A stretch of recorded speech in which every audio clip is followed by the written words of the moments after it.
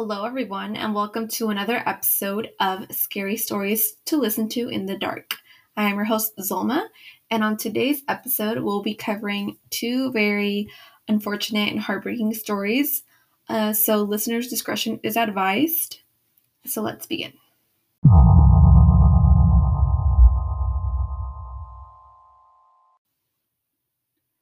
On January 17th, 1996, 9-year-old Amber from Arlington, Texas, is with her 5-year-old brother 2 blocks away from her grandma's house. Amber and her brother were riding their bicycles in the parking lot of an abandoned grocery store, and when her brother wanted to go home, she let him go by himself, and she said she wanted to stay a little bit longer. So he left. A man in a pickup truck abducts her, and the only witness is Jim Kevill, who says she fought back, kicking and screaming, and he immediately calls the police. He is described as white or Hispanic man in his 20s to 30s, under 6 feet tall, medium build, and black or brown hair. The vehicle was a full-size fleet-side single-cab black pickup with a short wheelbase, good condition at the time. Ricky, Amber's brother, goes home and tells his parents what happened. The laundromat nearby was full of customers, but the police suspect customers were in the country illegally, so when the cops show up, they bailed in fear and no one came forward. So the police thought that they would do an incentive and posted a $75,000 reward with the promise of no deportation if they came forward with information. But unfortunately, no one did. And I feel like if there really was information for that much money, someone would come forward. So unfortunately, I don't think anybody saw her. 4 days later, a security guard that is walking his dog stumbles upon Amber's naked body. He finds her in a creek behind an apartment complex less than 5 miles away from where she was kidnapped.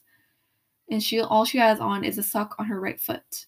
Autopsy reveals that the kidnapper kept her alive for 2 days. She was beaten and sexually assaulted, and her throat was slashed.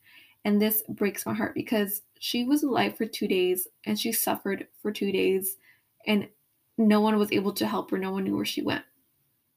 So after Amber's funeral on January 27th, a local radio listener, Diane Simone, wrote a letter to KDMX radio suggesting that the emergency alert system that is used for weather warning should be used during child abduction cases to get the word out to the community so that they can assist in the search. So the Dallas-Fort Worth Association of Radio Managers teamed up with local law enforcement agencies in northern Texas to develop the Amber Plan. And that stands for America's Missing Broadcast Emergency Response. It relays reports of kidnappings and gives information. So on November 10th, the first Amber Alert success story involving Ray Lee Bradbury it happens, and this case gained national exposure and prompted local law enforcement agencies from around the country to call the Arlington Police Department for advice on setting up their own Amber plans. So I don't know if you guys have ever gotten this. I definitely have. Well, I'll be driving or I'll be in school, anywhere, and this noise will scare me. I'm sure you all heard it, and it's Amber Alert. And it'll tell you child missing or, black pickup truck, or they'll give you the quick little detail. And for the first few times that would happen, I didn't know what it was. I was just like, oh, okay. And then I just realized that, it's sad because someone was kidnapped or something is going on and I think it happens. They send it out to everyone near the vicinity. So if you're let's say in Fullerton and the child gets kidnapped in Fullerton, then everyone in that Fullerton area will get the message.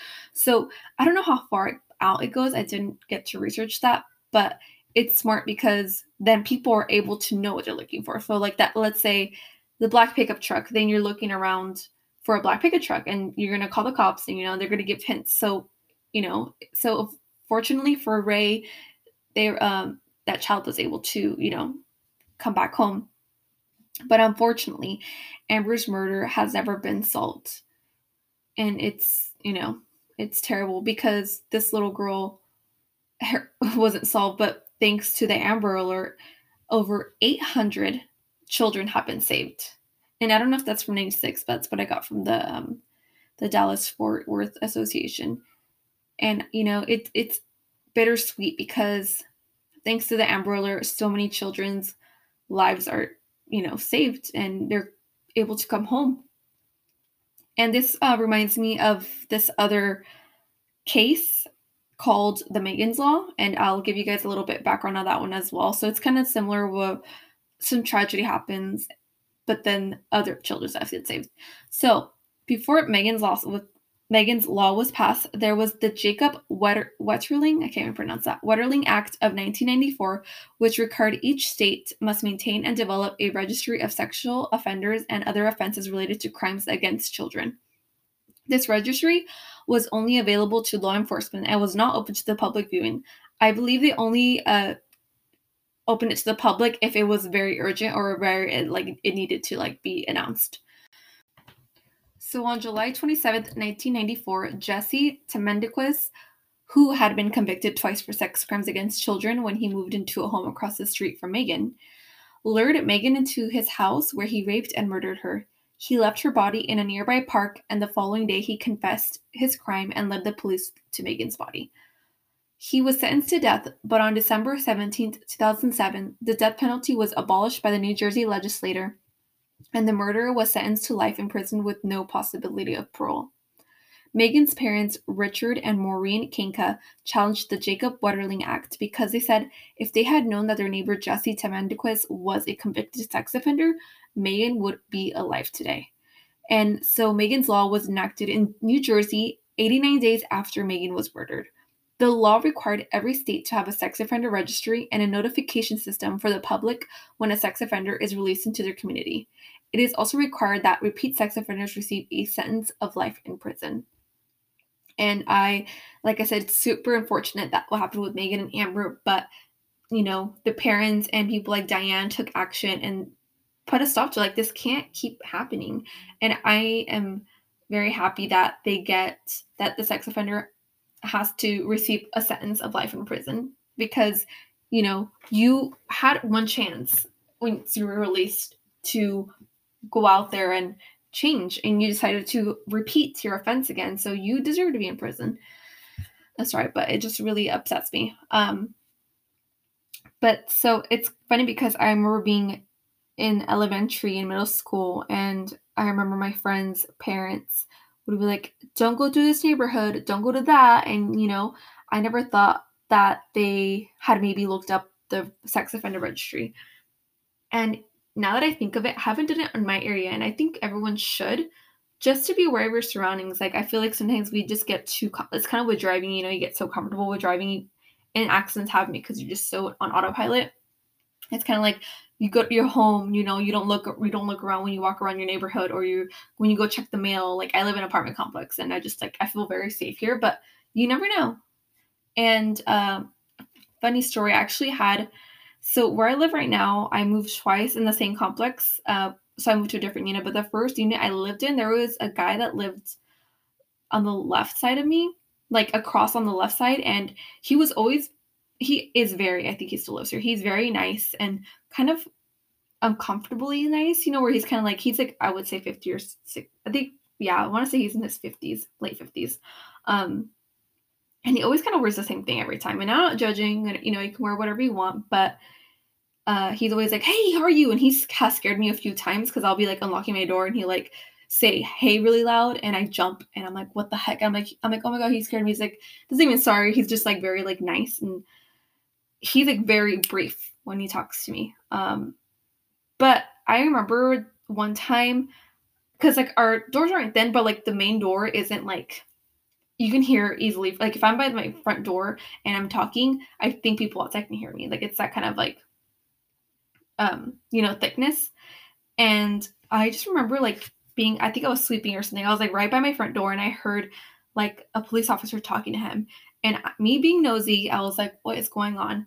I peep through my door hole, and I see a police officer talking to him, and she was saying, well, the neighbor said, it wasn't me, someone that lived across from him as well, said that you opened the door and you were naked, and that the child saw you. And he's I would never hurt a child. And it was you guys, the blood ran, my stomach dropped, and I was oh my gosh, is this guy? And it never occurred to me. So right after this, I'm gonna go check if he is, because what if he has to be registered? But the cops never took him into custody, but he was just being defensive. He's I would never hurt a child. And I was just But this is what I picked up, okay, guys? I can't assume that, he might have, maybe he accidentally opened the door naked, but I wouldn't know why you do that.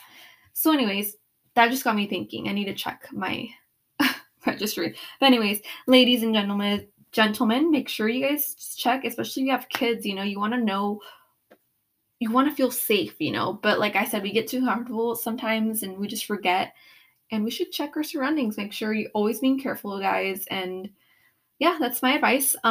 Let's end the day on a happier note. What are you guys grateful for today? Think about something that makes you happy or made you happy today. Today, I am happy because I had coffee this morning. I love coffee, and I was out and I had some today because I finally bought some. So yeah, that's just what makes me happy, guys. And I'm also thankful to live in a safe community, or at least I think I do, and I feel safe here, and to have just a home, and I'm comfortable. So yeah, I hope you guys, even if it's something small, I know today wasn't like anything crazy that I'm thankful for today, but I've been home all day. I had school today and I just haven't left the house. So that's why I can't think of anything. But that's my flaw. I should have went outside to get some fresh air, because getting fresh air and some sun is super important. Anyways, guys, thank you for listening. I need a tagline. I don't have one, but since it's scary stories to listen to in the dark, I can say, I hope you don't have nightmares. I don't know. That sounds lame. You guys need to help me. Anyway, have a wonderful night, guys. Thank you.